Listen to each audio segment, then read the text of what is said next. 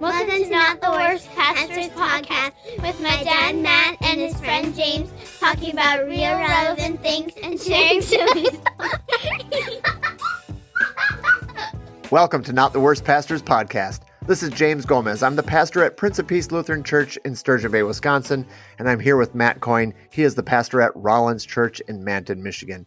It is a gloriously rainy day today, Matt. I'm kind of miserable. I'm sad about it. 20% chance of rain over the noon hour, and it's just been rainy. Yeah, meteorologists, 2 thumbs down to me, all meteorologists.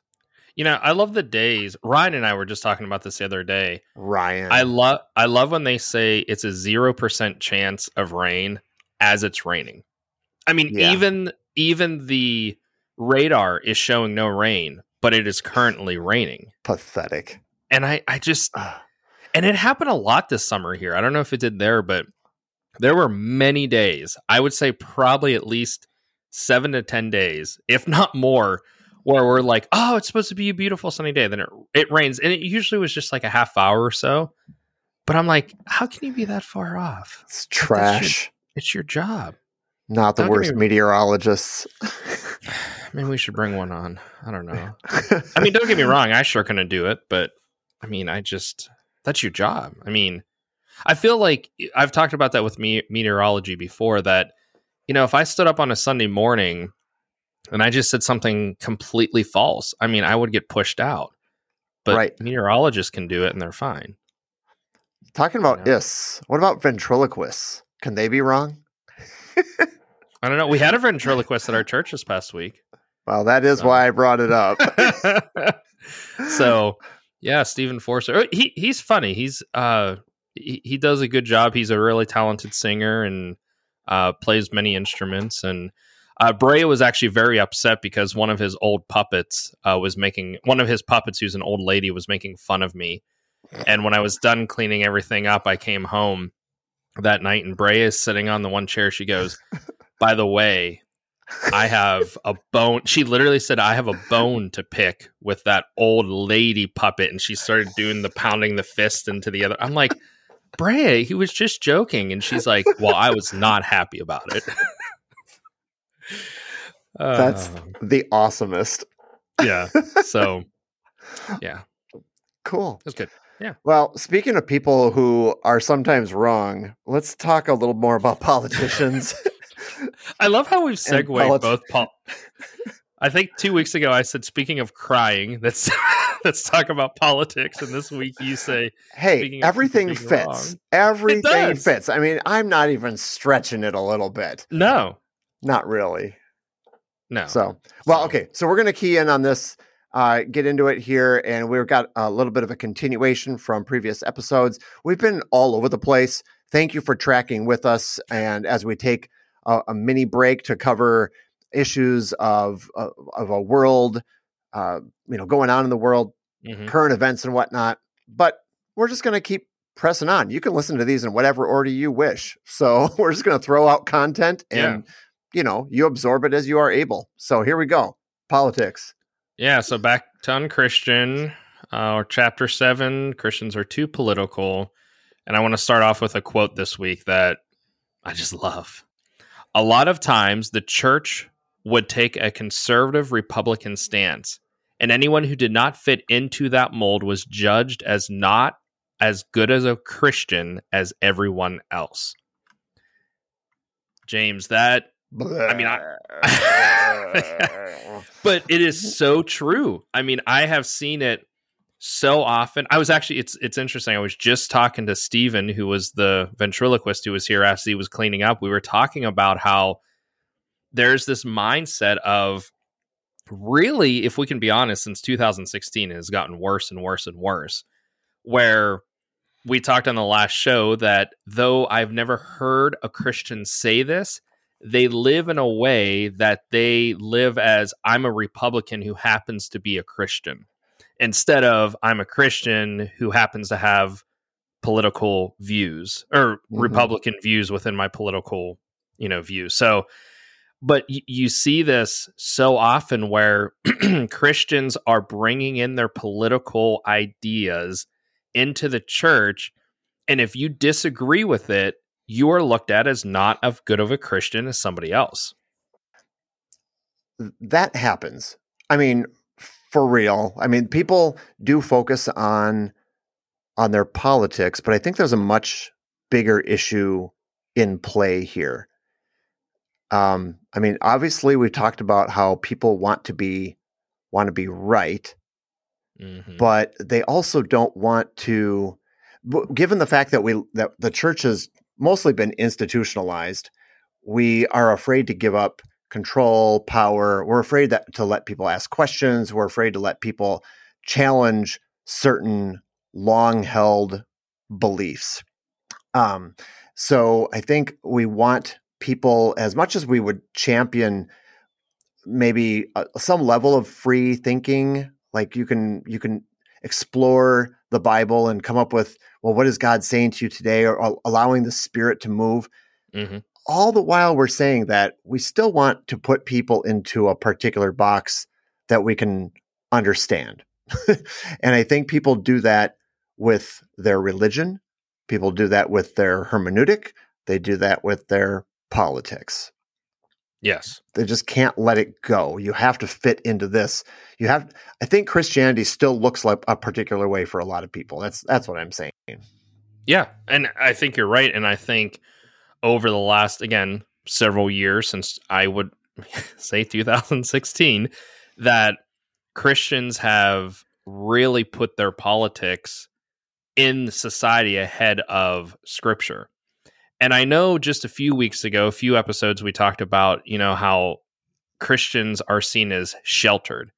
So I want to look at the positive, and I hope the reason that Christians do this is they say, well, that's a way that I connect with people in the world, that I don't talk about the Bible, I talk about politics, and this is how I stay connected. This is how I am not sheltered. So, Matt, that's what I'm doing from a few weeks ago. But I think what has happened is Christians have actually taken it so far the other way that they now are treating their politics as biblical truth. And then what is happening when people are pushing against your politics, you are, well, I'm going to say, what do we always say? Our reactions to people who disagree with us are just as important as the message we share. And so how do you react when someone disagrees with you? I literally have heard, and I've seen it on social media, where people will call people idiots for believing something that is not part of the Republican Party. I'm going to be honest, Matt. The talking about politics, it's boring to me at this point. I mean, there's a level of I get some level of excitement if I'm going to engage somebody who's going to present something different to me. So I said, to be honest before, and I'm going to be further honest, I do seek out accounts that I do not, maybe I don't align with them politically. I want those viewpoints, but even those viewpoints are getting old and tired.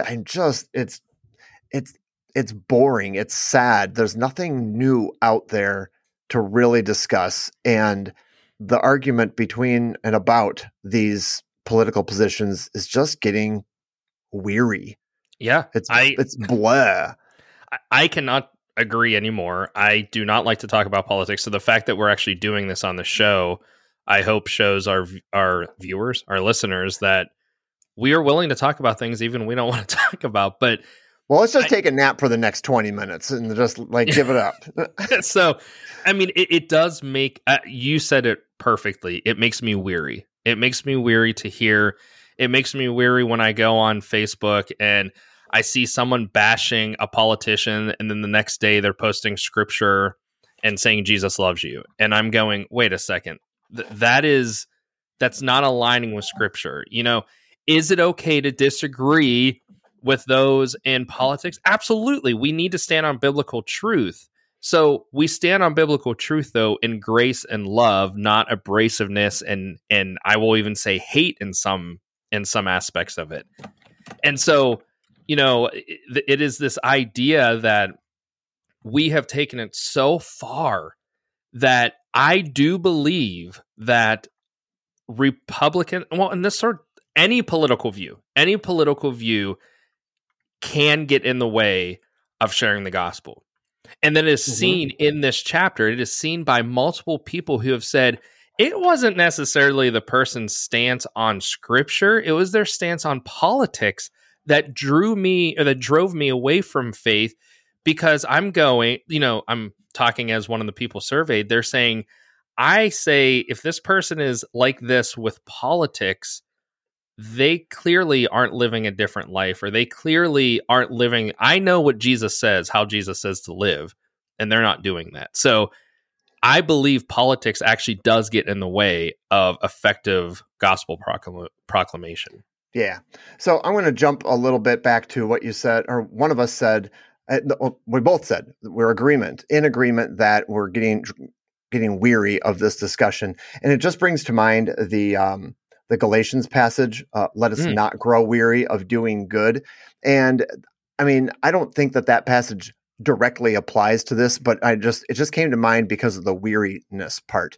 So, but when it does come to politics and we're feeling beat up, we're feeling worn down by the talking heads and the misinformation and the uncertainty, the censoring, whatever, any angle that you want to take from the left or the right, you can feel the same way.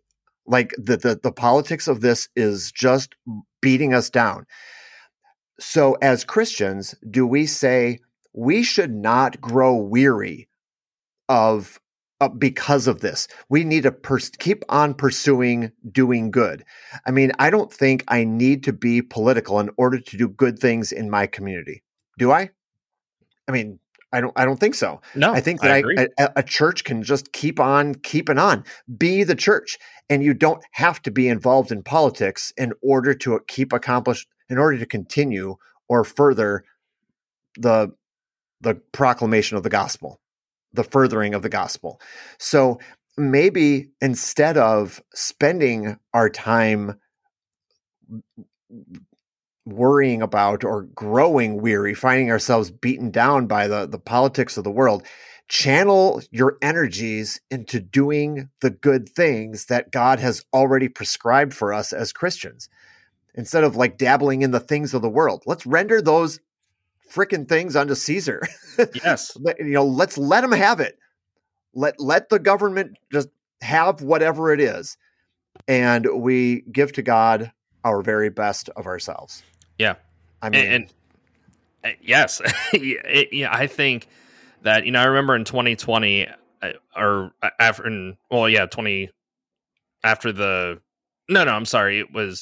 2020. I'm sorry. It was after the election, literally talking to people who were in tears saying, I just don't know what to do. And look what has happened. And my reaction was, what do you mean? What are you going to do? You're going to continue to live life the way that Jesus calls us to live life. Yes, I know you're upset that the person you wanted to win the election didn't, but that's not going to change it is going to change my everyday. No, it's not. As a Christian, you don't answer to this kingdom. You answer to the kingdom of Jesus Christ. And so therefore, we now have to figure out what that looks like. And I don't care who the president is. We always have to figure out what it looks like to bring glory and honor to God. And so, I think as Christians, 2024, one of the breakouts I attended at TGC, I don't know if you were in that one, James, but they were joking about how none of them are looking forward to 20. Yeah, I think you were with me, because they were saying none of them were looking forward to 2024 as kind of a joke. And I'm like, oh, how like terrible. the election cycle. Yeah. And I went, like, they literally were saying, oh yeah, none of us are looking forward to it. These are pastors saying this. So that's the other thing to remember. Like, these are pastors saying how they're not looking forward to it because they're not looking forward to all of the disunity and all of the complaining that's going to happen. So, yep. I feel that. I feel that already. My congregation has what I have been calling a high level of peace and harmony in it. Our voters meetings are short. Our regular monthly meetings of the board are short and they don't make me weary. They encourage me almost every time. I mean, I'm very happy with the way that things are, the way that they're responding to the gospel and my leadership. And that's awesome. That feels really good. But I can still feel and hear people saying things on the side. It doesn't have to be in an official meeting. And any one person who says anything kind of just gets my dander up. I'm like, just don't be that way. Don't be that person that draws the line in the sand at libertarian or whatever it might be. Just whatever your political bent is. Just don't be that person. Let's work together on godly fruits. Yeah. Character. So, yeah. So I want to read, I don't want to, push this topic too much, but there are a few quotes that I want to read to you, James. Let's get to those and see if any of these stick out to you, if you have anything else to say. So there's 5, and these are from people who were surveyed. The first one: Christians don't even follow what the Bible says. Why do they try to tell everyone else how to live morally? The next one: they do not seem. Wait, we're not going to like dwell on any of these. Or are we just going to come back? Oh, you can. Or... If you have something to say, stop me. If you don't, then I'm going to keep going. Okay, so these are quotes from people who were surveyed. Correct. Yeah. Okay, so they may or may not be Christians. These were all unchristian. These were all unchristians. Okay, by how they label themselves. Correct. Yes. Right? Yep. Okay. So this first one says Christians don't even follow what the Bible says. Why do they try to tell everyone else how to live morally? Okay, so do Christians follow what the Bible says? Well, not perfectly, and some less perfectly than others. I mean, so that's a true statement, basically, right? Yeah. Yeah. Okay. But the two things are still disconnected in a way. I think that Christians don't always follow what the Bible says, so that's true. But why should they tell anyone how to live morally? Is that kind of what it said? That's what and I think this falls under the hypocrisy that we talked about several weeks ago. That this person feels Christians are hypocritical, and how Christians, instead of taking, oh yeah, we are hypocritical, of course we fall short, it's more of a, no, let's not glorify that. Let's say, yeah, we do fall short. You're right. But here's what we're trying to do to do better, as we talked about. So, yeah. I mean, I think that following the biblical moral code is a good plan for society. I think that God sets that up for our benefit and well-being. But I guess the second part is, do we have as part of our role in judging other people's moral code? I mean, I don't think I get too excited about that unless there are already people in my church. Then I have like that responsibility. Exactly. I mean, I tell our congregation all the time, and I think we've talked about on here, you can't hold biblical values onto non-Christian people. You just can't. Well, we talked about it last week where I said, biblical prophecy, you can't use that to defend something in the same way that you can't use your Christian standards on non-Christian people. So, but if a non-Christian is seeing you not living up to the standards that you're preaching or that you're pushing, then that's going to come off as hypocritical, is I think what this is kind of saying. So, yep. All right, next one. Go on to the next one. They do not seem to prioritize the poor and needy in their political agenda as Jesus commands. Okay, that's maybe fair too, but that, to me, that's a question of how do we accomplish the ministry to the poor and needy? Is it through their politics or is it through their local church? Now, for me, I don't care as much if my politicians are focused on the poor and needy. I look at that as my responsibility directly. That's good. So I don't need to give taxes to that purpose. If churches are doing their job, we wouldn't need to give taxes toward that and have the government take care of it. Yeah. And there's so much more depth to that, but I think sometimes maybe my help of the poor might look different than when someone else says, well, this person is hungry. Why not just give them food? Well, I do, but I also, again, that book, When Helping Hurts, I want to actually help them. I want to help them. And I know a non-Christian would say, no, you just want to tell them about Jesus. Well, I do. But if they are struggling for food, but then they're that, they have an alcohol addiction. I want to try to get them to somebody who can help them with that. I'm not equipped to help them, but let's try to get them actual help. Yep, so, I like that. Yeah. All right, next. Christians do a lot of complaining about the society and how bad things are in politics, but they don't do much more than complain. The point is that you have to offer more than just an opinion. Okay, so we just basically spent the first, 20 minutes of this podcast complaining, right? We did. And we're not going to have a fix, so. Nope, I guess we're called out right now. Yeah. But so when I first read this, I thought of the church member, and you know who this is, James, a church member who comes into your office and says, James, I don't like this, and this. And then they walk out and they don't do anything. I love members who come in and go, I have an issue with this. I want to be part of the solution. How can I help? That's what I like. And so that's kind of how I look at this of, we have so many Christians who complain about politics and everything, and then all they do is just sit there and complain. Now, my argument is when it comes to politics, there's really not much an individual can do. And I understand people, no, you can vote. Yeah, you can vote. You can voice your opinion. And I get that. But in the big scheme of things, there's not much we can do. But I do understand what this person is saying.